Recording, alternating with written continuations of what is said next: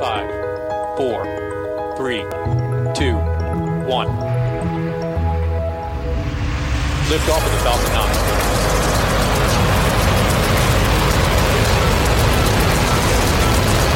Falcon 9 clear the towers. Hi, I'm Mark Boucher, and this is the SpaceQ Podcast. This episode is brought to you in part by Penguin Random House Canada. From the record-breaking astronaut and author of Endurance, Commander Scott Kelly, comes a new book. Infinite Wonder is a breathtaking collection of photos documenting Kelly's journey on the International Space Station, the vastness of space, and the unparalleled beauty of our own home planet. It includes snapshots of the astronaut's life and work on the International Space Station, from spacewalks to selfies, hurricanes, wrinkled mountains, New York City shining like a galaxy. It's on sale now. And this episode is also brought to you by the Don't Let Go Canada Coalition. For 60 years, Canada has been a space leader. We helped build the International Space Station and land astronauts on the moon. Back on Earth, we leverage our space capabilities every day to push boundaries in medicine, communications, and environmental monitoring. The clear vision and commitment of previous governments helped drive this forward, but now our country faces a decision point, and we need to act. Please visit don'tletgocanada.ca and join the campaign to help us keep innovation, jobs, and our best and brightest in Canada. The universe needs more Canada. Don't let go, Canada. My guest today is freelance reporter Elizabeth Howell. Elizabeth is a contributor to SpaceQ, along with writing for several other publications. She's also a journalism instructor at Carleton University, the University of Ottawa, Algonquin College, and La Cité Collégiale. Elizabeth will be heading to Baikonur Cosmodrome in Kazakhstan next week to cover the launch of Expedition 58 to the International Space Station. On board will be Canadian astronaut David Saint-Jacques, who will be on a 6-month mission. That's one of the topics we'll discuss this week. We'll also discuss last week's Canadian Aerospace Summit in Ottawa that featured prominent cabinet ministers, including Transportation Minister Marc Garneau and ISED Minister Navdeep Bains. Also at the summit, and key to what did or didn't transpire, was NASA Administrator Jim Bridenstine. Before I welcome Elizabeth, I want to thank you, our listeners. Our audience is continuing to grow, and the feedback we're getting is great. I also want to thank those of you who support us by becoming a patron through Patreon. Your monthly contribution is greatly appreciated. However, it's only a small portion of you that support us through Patreon. The vast majority of our listeners and readers don't. I would humbly say to you that if you like our podcast and daily news coverage on our website, that you consider becoming a patron. It's only through the support of listeners like you that SpaceQ can afford to hire freelance journalists like Elizabeth and others we work with. And I want Elizabeth and others to be regular contributors. There's a lot of Canadian news out there and international news, and we would like to cover it. Nobody else is doing it like we are. Our Patreon address is patreon.com/spaceq. That's space and the letter Q. You can support us starting at $2 a month. That's all it takes. Okay, let's get to today's show. Welcome, Elizabeth, to the SpaceQ Podcast. Welcome. I'm really glad to be here. So, yeah, we've worked together on and off for many years, and this is the first time you've had a chance to get you on the podcast, which is great because it's sort of like two journalists talking about what's going on. Today, we're going to talk about two important topics related to Canada's space program. The first is the ongoing pause button the Liberal government has put on a new space strategy and new programs. Then we'll discuss the upcoming mission by David Saint-Jacques to the International Space Station. So last week you attended the Canadian Aerospace Summit in Ottawa, which included talks by Transportation Minister Marc Garneau, who is Canada's first astronaut and former president of the Canadian Space Agency, NASA Administrator Jim Bridenstine, and there was also a panel featuring Jim Bridenstine and ICED Minister Navdeep Bains, who was responsible for Canada's space program. There was also an industry panel. But to start, how would you describe the mood at the conference with such high-profile government representatives participating? First of all, there was this feeling of energy because there just was such a dynamic list of speakers to look forward to, because you knew that something interesting was going to happen, but you didn't know if it was going to be, as the old saying goes, a lot of sound and fury signifying you nothing, or if it was going to actually be concrete space policy. And there was this real feeling of expectation among the journalists after Bridenstine came out and said, okay, Canada, we want you to join in to our Lunar Orbital Platform Gateway, which is their space station that they're hoping to put out by the moon in the 2020s. And then Garneau went on stage and he didn't address it. And Bains went on stage in a kind of interesting panel with Bridenstine. Maybe you and I could talk about that in a bit. And he didn't say anything. And then we're all kind of sitting down in the lobby area talking about the panels, and we're going, yeah, we're going to actually get some news from the Canadian government today about what they think about this offer, because it's kind of a big deal. But then finally, when Bains came down, we had 5 or 6 people asking him questions in about 5 or 6 different ways, and he finally said, yes, we will have a space strategy by the end of our mandate, and no, we haven't decided yet. We will know when we get the space strategy together. All right, so we'll talk about that a little bit more in a second. But with respect to NASA Administrator Jim Bridenstine, I mean, he really did a hard sell, not only in his talk, but leading up to his talk when he arrived in Ottawa on social media. I mean, you were there for his talk. Other than the hard sell, was there anything else of interest in there, or was this just, come on, Canada, let's go? Well, what he did was he actually was saying how great of a program that the U.S. has, and it really is because of Canadian contributions. And basically went into this long recitation of Canadian space history that maybe we don't quite need to repeat here because everybody knows about it. But he basically was saying, yeah, you know, we've collaborated since even before Alouette on some of the high atmosphere ionospheric programs. And then we went into Alouette, and then we had landing legs on the lunar module, and so on and so forth, into the shuttle program, and now the space station program. And that's when the hard sell came near the end about, well, you know, since we've been working together for so long and it's been going for so well, why don't we keep going? And he even said that he's planning to approach all the space station partners, and that includes Roscosmos, interestingly enough, because, as you know, NASA and Roscosmos had some tensions about 4 years ago after the invasion of Crimea. But he said, no, you know, we've had a really great relationship, and we hope that we get them on the gateway as well. Yeah, it's actually quite interesting. All the problems that happen here on Earth somewhat seem to disappear once you get to the space station and into space, where collaboration seems to be the rule of the day.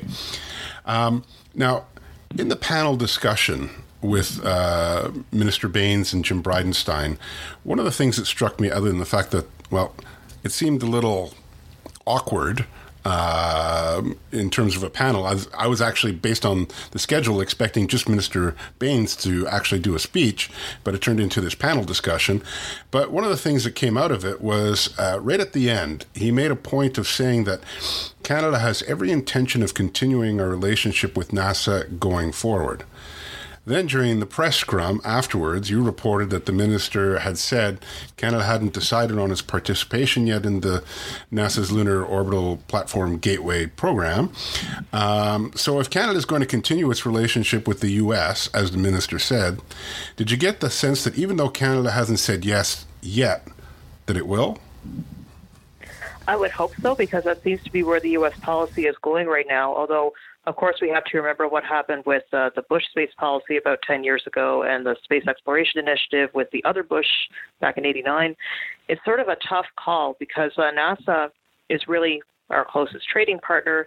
It's the place that we tend to send our astronauts on in terms of access of opportunities to space.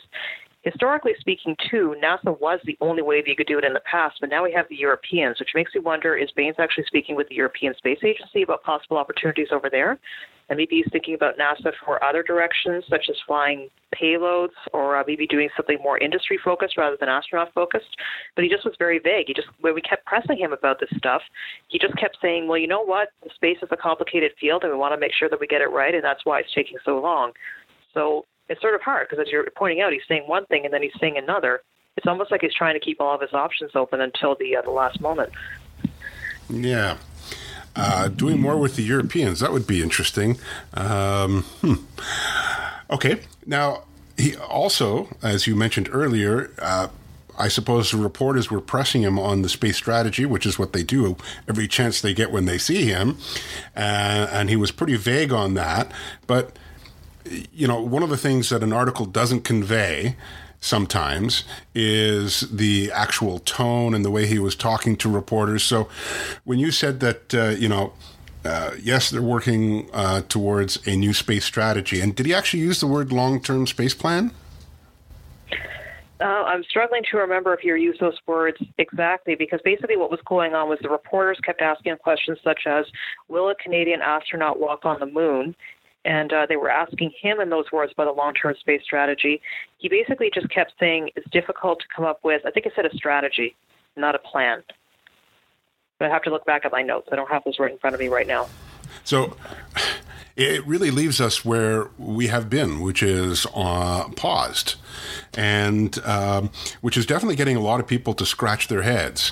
So do you have any color or insight as to why the government is continuing with this pause button on the space program? And shall we just mention briefly that it's been going on for quite some time, even before the Liberals were in power? That's true. That's true. Yeah, exactly. I wrote all about that. So. The very day that David Saint-Jacques, who we're going to talk about in a moment, was elected, I was on site at the announcement asking the president of the time, Steve McLean, about the long-term space strategy, and that was in 2009.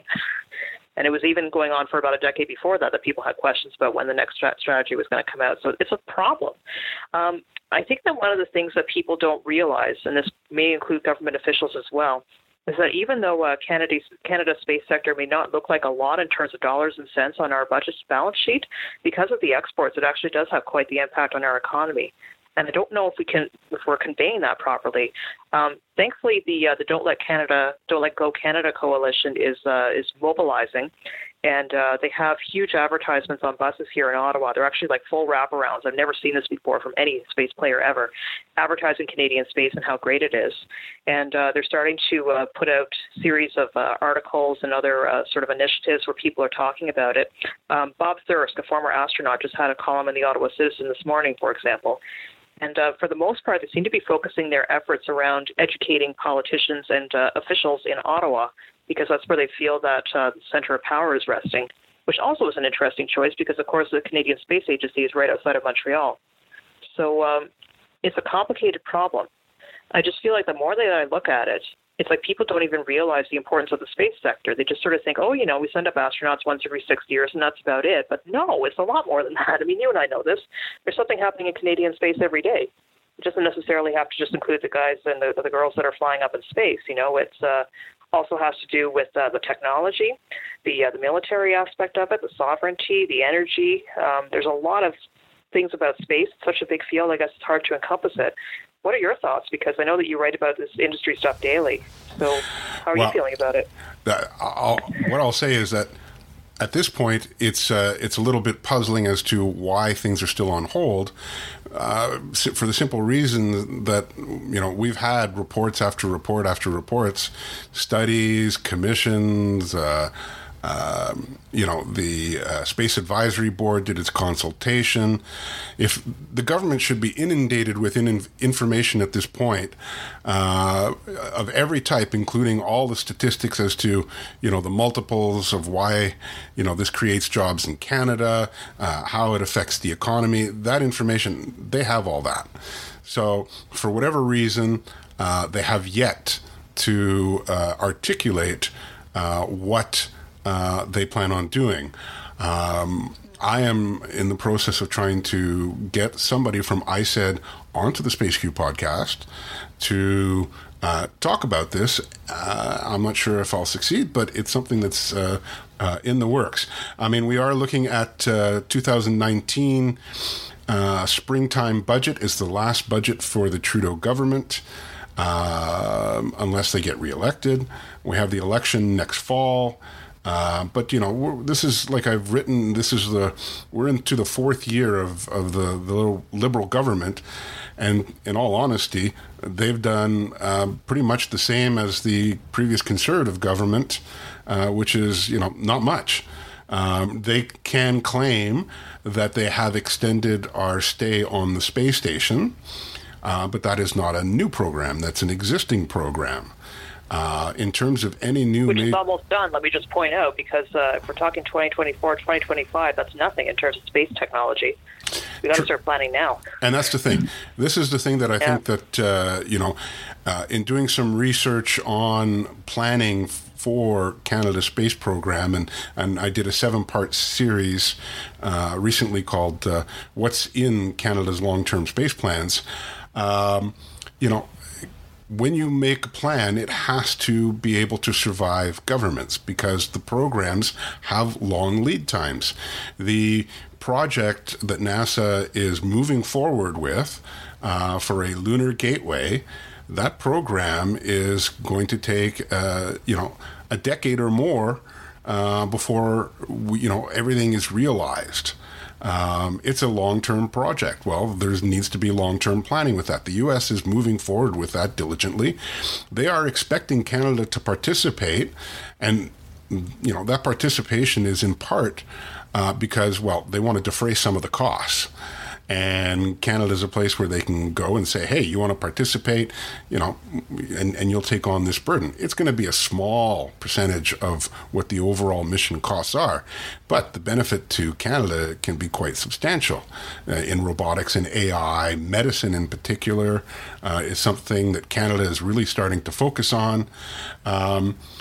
Because astronauts are going to be spending more time in space. There's going to be more astronauts going in space, at least theoretically.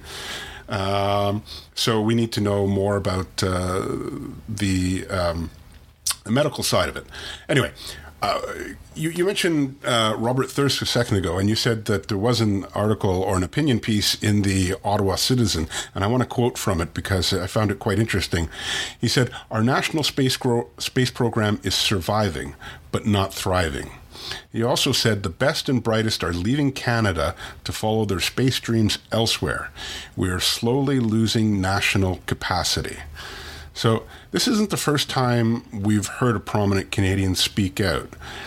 And with the Don't Let Go campaign and with what's been going on since the Space Advisory Board submitted its report last August, and so that's over a year ago, do you think the pressure is starting to mount on the government to do something? I really do, because they're almost at the end of their mandate, and they've been promising basically since they came in that they were going to address this.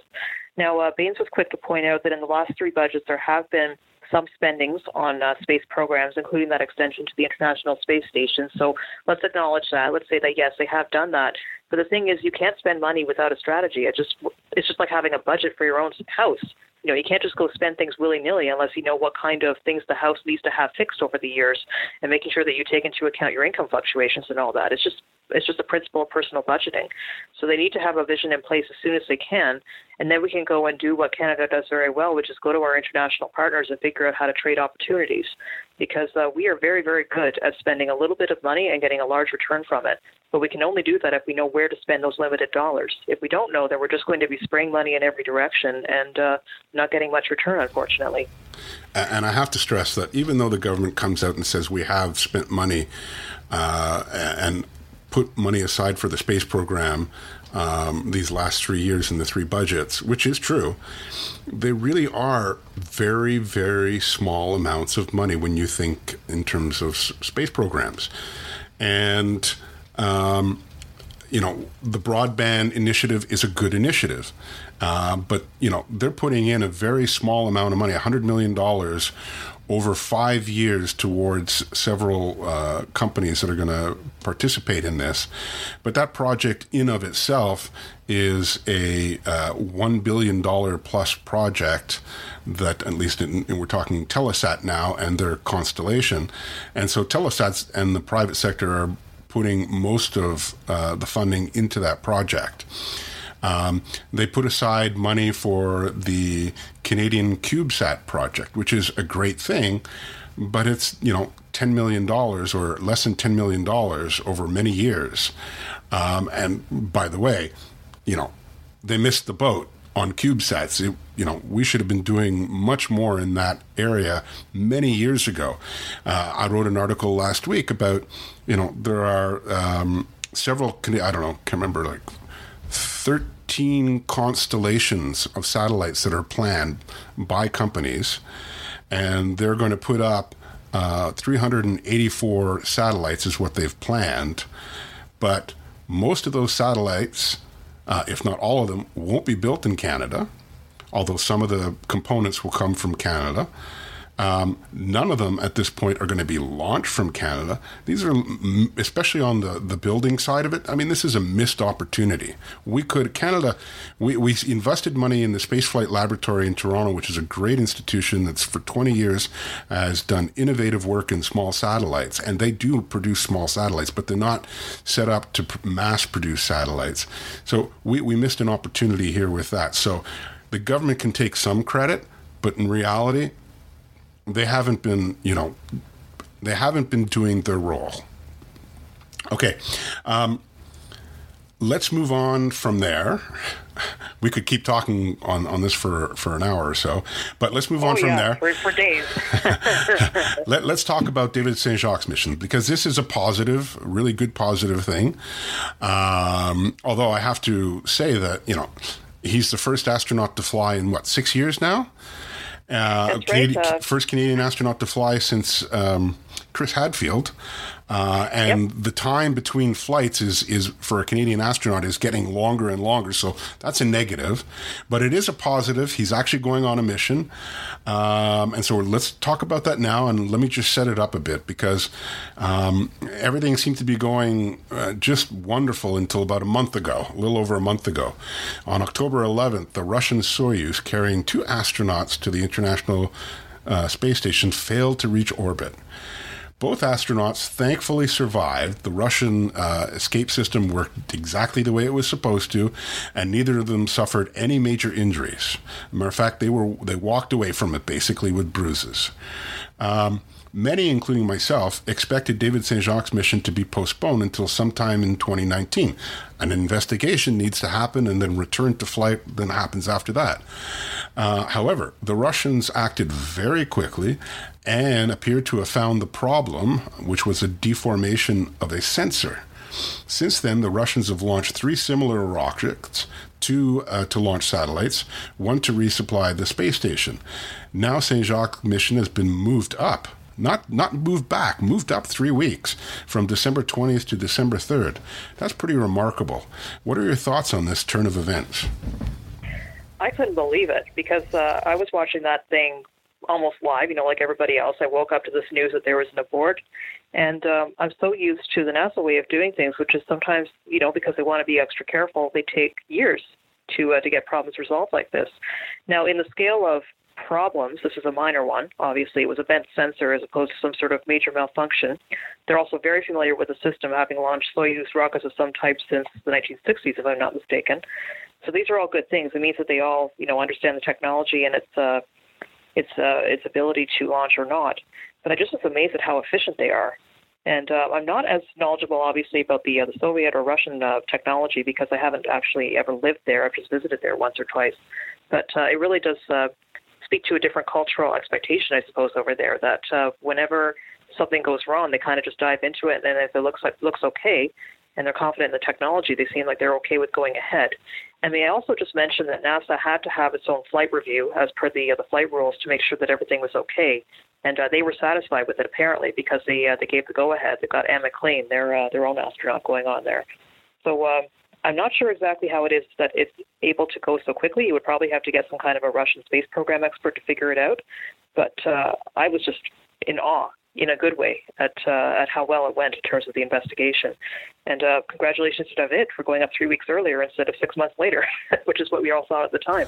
So, like you said, he's going up 3 weeks earlier. What do you think's going through his mind? After all, while the Russians are confident that they determined the problem, and they've had 3 launches since then, and the Soyuz has a long history and they know the system inside and out. This is the first human launch since the accident. What do you think is going through his mind? Well, every astronaut knows when they climb on top of a rocket that there is a risk, and they're obviously well educated as to that risk and what might happen and how they can minimize their problems if such a problem is to happen. So we know that all that training is in his head already, and he's just kind of accepting that there's a chance he may not get there or a chance that something disastrous might happen. But at the same time, I'm sure there's also this feeling of, I've been working towards this for 9 years, and I really do hope this works out, because if I come back down again, who knows when the next chance is going to be, especially in Canada with the rate of our flights going down and down, year by year. So I'm sure it's probably a little bit of trepidation. It's the way that every astronaut needs to think when they do their job. But at the same time, he can't let it distract him, obviously. He needs to be focused on the work, making sure that he's able to support the crew. He also has a very important role in the launch because he's basically the pilot. So they have the Russian who's always in command of the Soyuz. That's the way that it's done. But then the left-hand seat, the pilot seat, was given to David. And I believe it's in part because of his long, long training history. He not only had 2.5 years training for this mission in particular, but he's been training in one way or another since 2009. So it was a nice acknowledgement on the part of both CSA and NASA to make sure that David got this post. But it means that he's going to have to be really, really focused when he's sitting at the launch, because he's literally one of the two people that is in charge of making sure the spacecraft gets where it's supposed to go. And he's the second Canadian to get that role, as Chris Hadfield had the same role when he launched on his last mission, right? Exactly. It's remarkable because Hadfield had 3 missions, and this is David's first. So it really does show the respect that the various space agency partners have for his training and his experience. And he's not even a pilot by training. Let's just point that out. Originally when he came into the space program, he was very talented in a lot of fields. He'd done engineering, he'd done astronomy, and of course he was a medical doctor in the North. That's what he's best known for. But then he had to learn how to fly in the same sense that other test pilots and fighter pilots have had to learn. It's more Jeremy Hansen that had that background working for the RCAF before he joined the astronaut corps. And I would point out that David St. Jacques actually did go out and get his commercial pilot license as well. And Anne McLean, who is the American astronaut that's going up on the mission, if I remember correctly, she is a Marine pilot. Yep. So this is quite something, and it goes to show David's skill set, which is quite the skill set. I think Canadians, like all our astronauts, but he's extremely skilled. Okay, now, because of the failed launch, NASA astronaut Nick Hague and Russian cosmonaut Alexei Ovechkin aren't on board the ISS, and they're not part of the ISS crew. So how is that going to affect David's mission? It's really going to have an effect. So one of the things that the Canadian Space Agency was hoping for during his backup launch in June, which I attended in Kazakhstan, we could talk about that later, was they were hoping he would get the chance to do a spacewalk. And now it doesn't look like it's going to be very good, because here's the issue. You have people that are on board the station doing work. The station has a certain number of maintenance hours that just have to be performed. If you don't do those maintenance hours, then the station stops working, and then you're wasting your time, basically. So if there are fewer crew members on board than the 6 that they usually have, if they only have 3 people, as what's going to be the case for quite a while, those maintenance hours have to stay the same, which means something has to give, which is the science. So they won't be able to do science experiments, and also because there are fewer people on board, fewer backups, they won't feel as comfortable doing a spacewalk, an EVA, unless there's some kind of really pressing reason to do it, such as maybe an emergency, or if they have some kind of a very tight schedule in terms of installing something. So it looks like his chances for doing Canadian work and also doing Canadian spacewalks just might not happen as much as he had hoped for in the beginning. But he has to make the best of what he's got. I mean, he's going to be up there.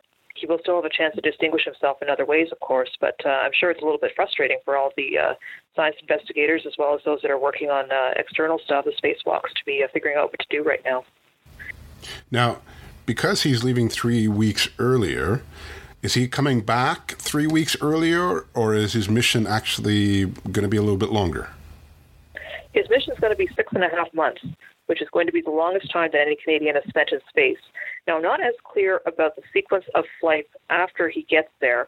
in that I know that the Expedition 58 crew that he's a part of is supposed to be arriving at the space station on the December 3rd, 4th time frame if the current schedule holds.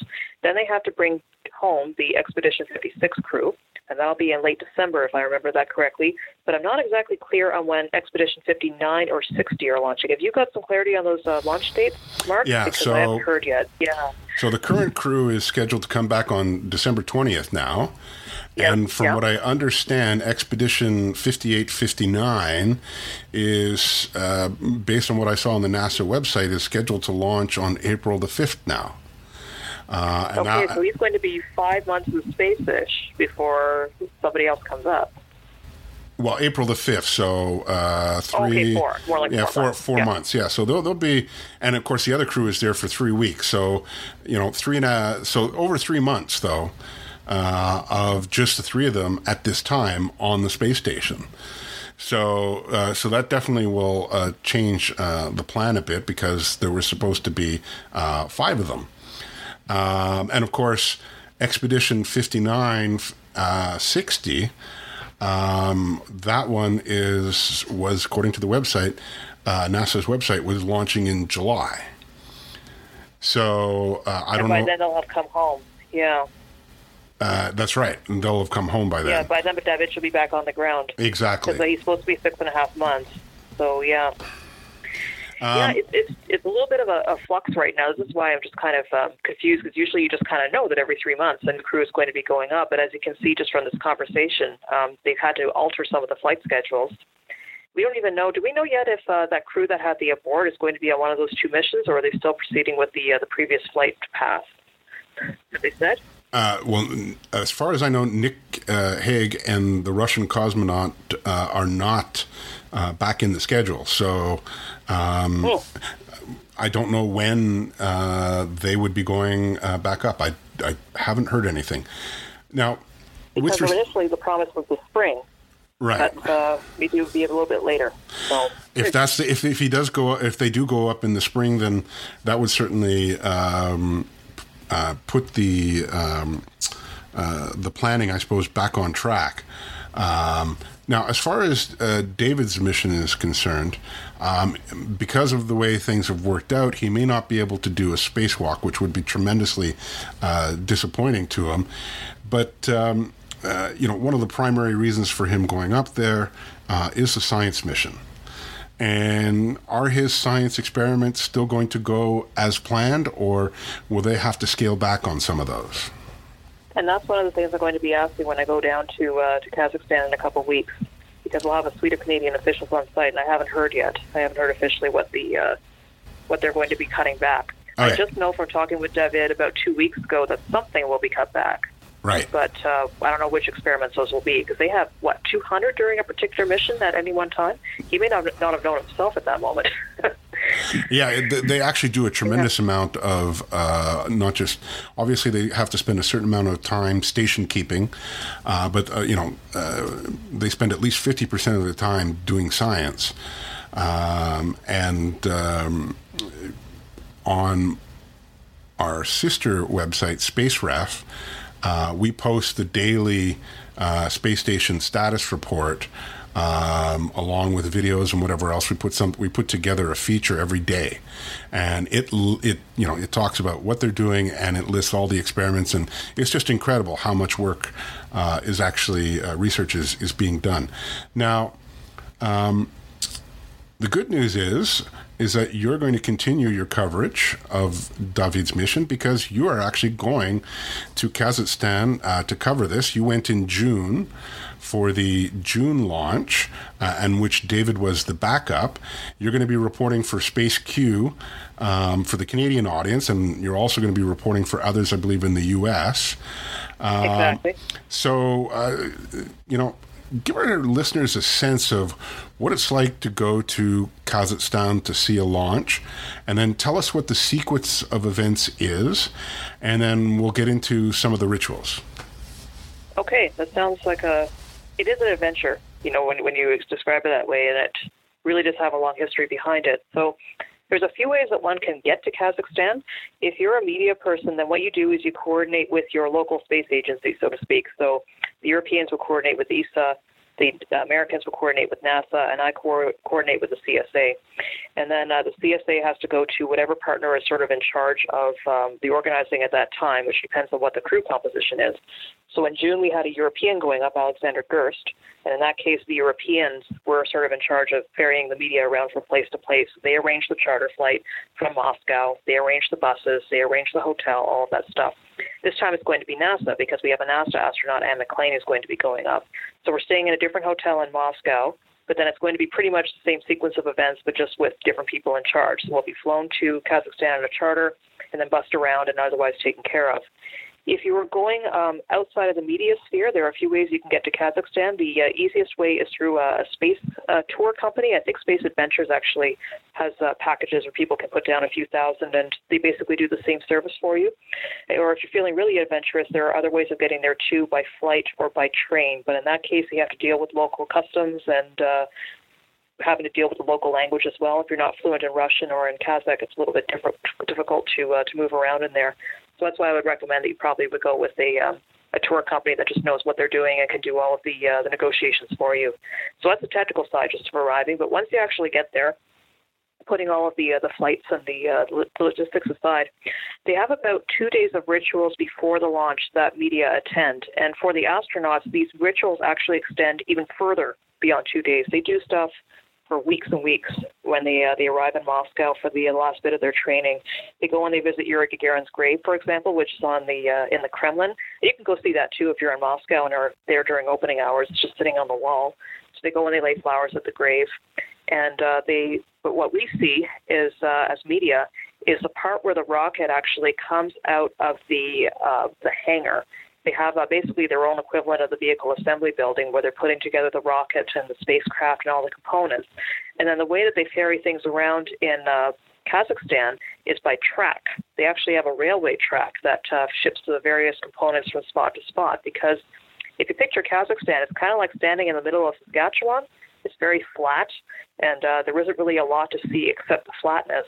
And then this whole complex used to be a top-secret complex. Of course, it was built during the Soviet era, so it's rather isolated. There are a lot of launch sites and launch buildings that are very far apart, and really local roads or railroads are the best way of getting around in there.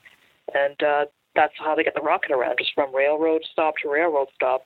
So they bring it out of this hangar. I hear that in the wintertime, which is when we're going to be there, that it kind of creaks and makes these amazing noises as it's getting out into the cold. It parades by the journalists. Some of the people who are involved with building on the rocket actually ride on it for a short time. And then it goes off to a railway crossing. And the railway crossing is quite some distance away. It takes a couple of hours to get there, and that gives time for all the media and the other attendees to scramble to buses and just bus out there. And then what happens is when they arrive at the railway crossing, traditionally that's when the backup crew arrives. So there is a tradition in Russia where they're a little superstitious and worried about what would happen if a prime crew was to watch their own rocket arriving at the launch pad. So only the backup crew shows up. So they'll be there, and if we're lucky, we might get a few interview opportunities with them. And then our last stop on the rollout day is at the launch pad itself. So the rocket, when it's going along, it's horizontal. It's not like the Kennedy Space Center tradition way of doing things where the rocket's always vertical as it's traveling. In this case, the rocket is horizontal, and they have to hoist it onto the vertical to get it onto the pad and into the proper configuration. So we actually see the hoisting over at the pad, and then the next day when we come back, there's a traditional blessing of the rocket by an Orthodox priest. And he arrives in the full regalia. He speaks in Russian, and he gives a prayer, and he splashes the nearby officials with water, and he may do the same with the press as well. In June, it was very pleasant, but in December, I think it's going to be a bit cold because it'll be minus 40. So it'll be more like ice shower rather than a water shower, but we'll see how that goes. And then the crew themselves, obviously, the prime crew, they're in quarantine, and they will be doing one last press conference with us on the same day as the blessing, so it's one day before launch. They will be behind glass, that way none of our nasty germs can get to them, or vice versa, I suppose. The press conference is mostly in Russian with a little bit of English here and there. And for the French journalists, they actually have to speak in English because they have interpreters on site who translate between the two languages to make sure the audience understands. But of course, they don't know French or any of the European languages. So when we were there in June, there was a German astronaut going up, and the Germans had to be very careful to say their questions in English. That way they could be interpreted for other people to understand. It's a very small room, and a lot of journalists crowd in there. It felt like there were about 200 of us in a spot where maybe there was 115 seats. So there were a lot of people around the edges and trying to get their camera views in. You're trying to shoot through glass, which is a bit difficult, but it just kind of added to the fun. And are the families there? On launch day, no, they're not there at that point, but they show up later on. Okay. So on the launch day, when you get to the actual launch time, after you see the crew bust out and brought into their suiting area, and then they're suited up in front of the media, behind glass still, and then they walk out, they talk to the Russian Commission, and they get on buses. Then everybody, including the families, goes out to the launch site. So we have the families that are sitting in the VIP stands, and the VIP stands are just kind of to the left of where the public stands are, so you can see them, unless they go to another area. So when I was there last time, for example, we were very, very fortunate because David was there.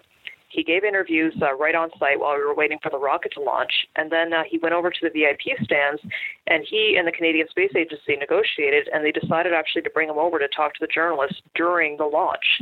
So he could have sat in the VIP stands and just done his own thing over there, but he just saw this as a perfect opportunity, I suppose, to do some public relations.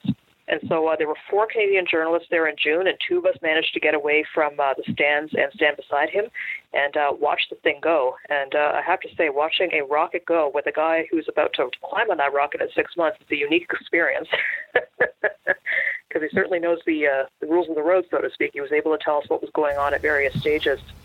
And I should also mention that compared to Kennedy, it's closer. It's about 1 kilometer away as opposed to almost 4 or 5. So, I remember the first time I saw a shuttle launch, I was just, and that was at the press site, I was just awed by the sound, everything. How does that compare? I mean, you're closer at the Russian one. How does that compare to a shuttle launch in terms of the sound? And it hits you. You sure feel it. Yeah. Yeah, it's noisy, but it seemed to go up faster in my mind. Now, bear in mind, it's been quite a while since I've seen a shuttle launch. It was 2010. So maybe it just because it was further away, or maybe it's because it was a different vehicle. But for me, it felt like that rocket was off the ground very, very quickly.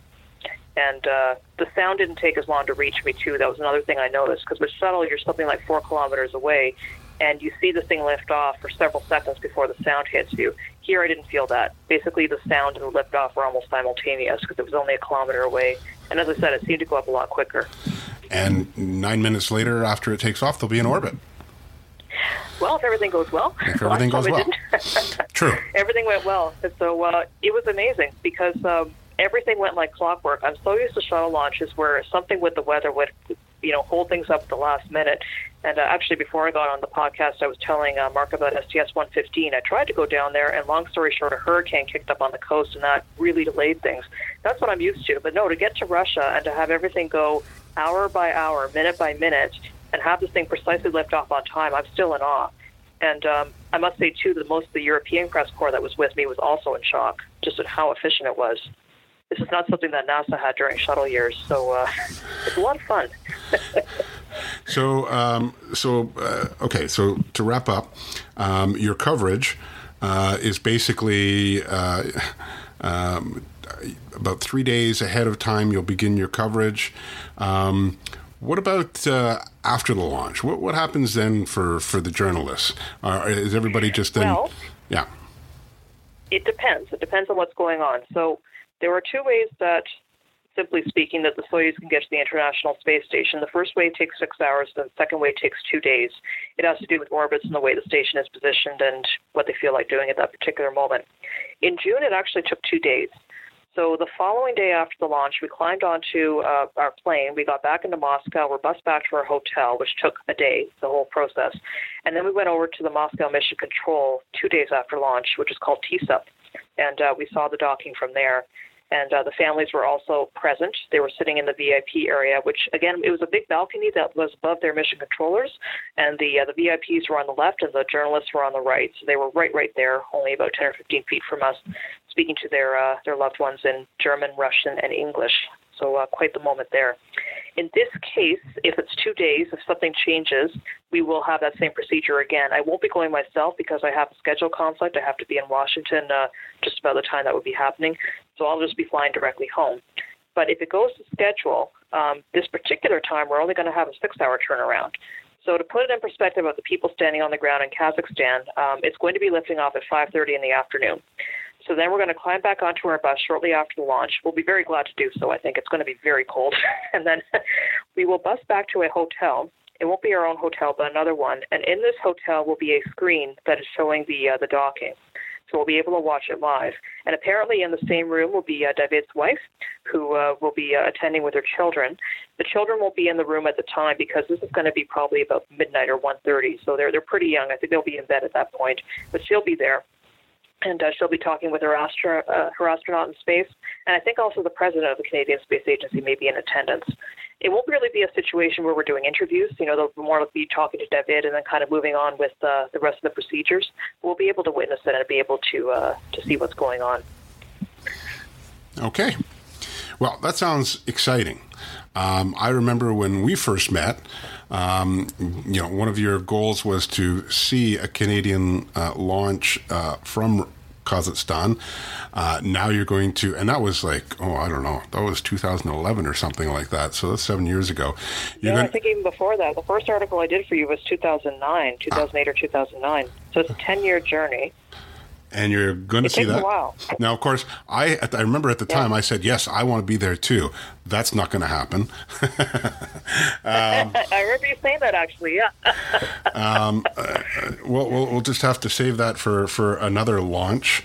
Although, I suppose we should wrap this up by saying that this could be the last Canadian to launch from Kazakhstan. Because starting next year, if everything goes well, the U.S. will resume launching, and they will not have not one launcher, but they will have 2 launch options through SpaceX and through Boeing, and Boeing/ULA, I suppose. And so... after that, future Canadian astronauts are likely to be flying with Americans. So your experience, this is a unique experience in that it could be the last time a Canadian actually does launch from Russia. It could be the last time, and for that reason, I'm hoping that there are going to be 7 journalists that are out there from Canada, so I'm really hoping that we're going to be able to document it thoroughly because it's a special moment in Canadian history. We've only had, if I'm remembering correctly, you said 3 astronauts that launched from Kazakhstan. That would be Thurst, Cadfield, and now David? I believe so. Do I remember this correctly? Yeah, I believe that's right. I hope I got that right. Anyway, only a handful of them. Let's just put it that way. Only a few people have ever done that. And it's a window that closed pretty rapidly because if we're going back to Thirst's flight, that's 10 years ago, almost exactly. So 2009 to 2018. And then it's going to be going back to Florida where we've been launching our Canadian astronauts since 1984.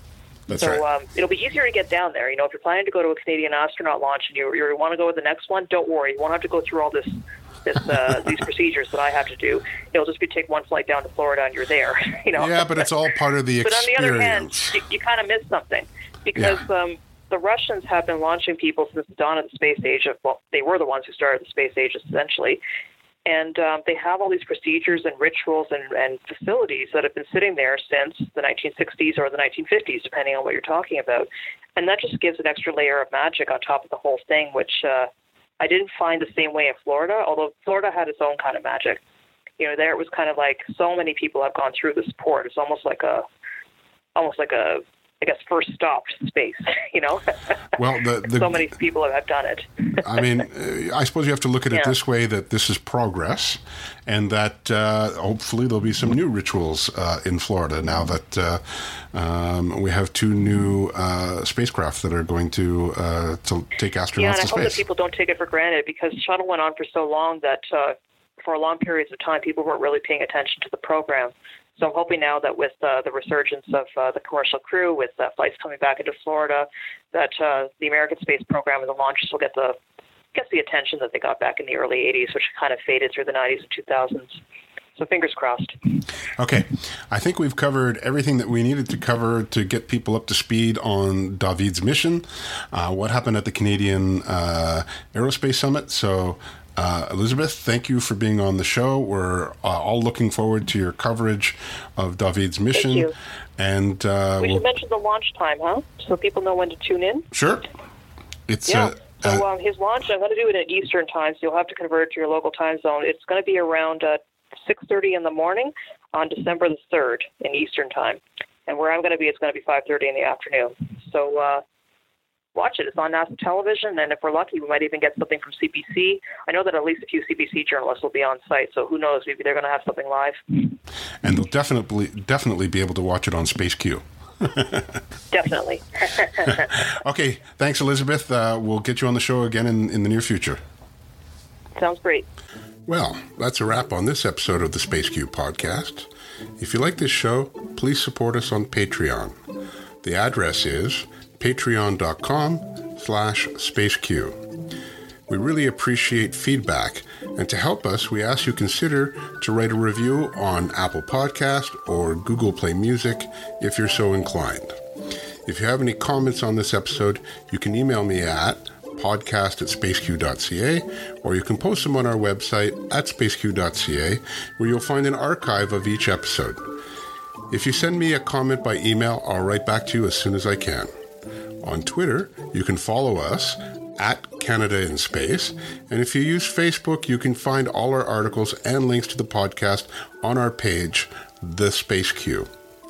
If you like the show, please subscribe to us through your favorite podcast app.